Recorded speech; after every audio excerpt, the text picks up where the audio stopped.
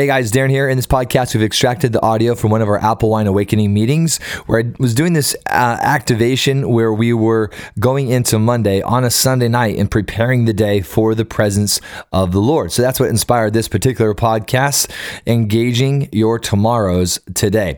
And so let's dive into it. Also, don't forget to subscribe and to review. This podcast reviews are really the word of mouth for podcasts. So that really helps us get the word out. So do that on iTunes. If you're on SoundCloud, you can leave a heart that lets me know that you loved it. And also don't forget to share this podcast if it was an encouragement to you. All right, let's just dive right into this thing.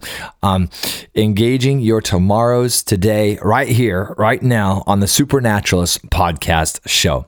Let's go. Connecting, equipping, and promoting emerging supernaturalists. Being created for such a time as this. All right, and here we go. There is more. He said, what? Okay. This is what I want to do. I want you to hold Monday in your heart. So I want you to hold tomorrow in your heart. And I want you to give thanks. Because tomorrow will be a day that the Lord has made. And so I want you to bless your tomorrow today. I want you to prophesy over tomorrow today. I want you as a priest to begin to govern tomorrow today. And I want you to discern any plans and attacks of the enemy and in Christ to judge and displace right now and to replace prophetically. We declare peace over Monday. We declare joy over Monday. We declare your presence over tomorrow. We declare your rest. No striving tomorrow. We declare the glory of the Lord so that when we wake up, it's like we've already been in the day. And just go ahead and receive your scroll for tomorrow today. Just go ahead and receive your written scroll, your mandate. Receive your order. Ask the Father to fill your day timer for tomorrow today in the Spirit, to write on your spiritual day timer, which is your scroll. It's your digital scroll. Let Him fill it up for tomorrow, but today that we can get a glimpse. To prophesy means to foretell. It means to look into the future and to speak the future today. It's what it means to prophesy. So we prophesy, we release peace. We come against all anxiety, all stress.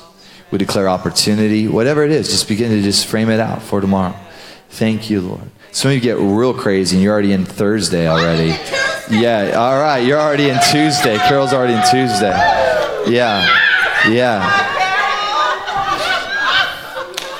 You guys, most of us, we live passively. We do life passively versus actively engaging with Jesus in our schedule and in our routine. So most of us, it's like Jesus said, give us this day our daily bread. So Jesus was asking for things for his day. This is not what Jesus said. Hey, whatever happens today, that's cool. Jesus didn't say it today. Hey, whatever happens today, if it happens, it happens. Jesus did not say it. He said, give me this day what's in your heart. If it's in your heart, then give it to me today. That's bread. That's the word. So, Father, give me your written word, your written scroll into today, my daily bread. So we're proactively living our life with Jesus instead of passively, whatever happens, happens. And then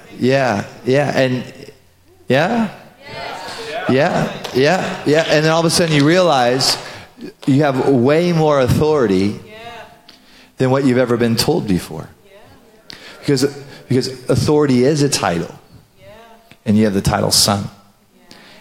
And we're learning how to function as sons. Because we've had a sheep mentality where we think we're not allowed to function unless a dude tells us what to do. You don't need an earthly dude to tell you what to do. Okay? You need a sonship mentality that you do what your Father says to do. Yep. So you're not Mary's little lamb. You're a son. You're a son. You're a son with authority, with permission to engage. Just declare over yourself, I have permission to engage daily with God's written scroll with my daily bread. Yeah, give us this day my daily bread. Yeah? And what do you do with bread? You eat it. And what do you do with your scroll? You eat it. And what does it do? It goes inside of you. And what does bread do? It goes inside of you, and then it begins to break down. In your stomach, it begins to break down. And as it breaks down, it turns into fuel that begins to energize you.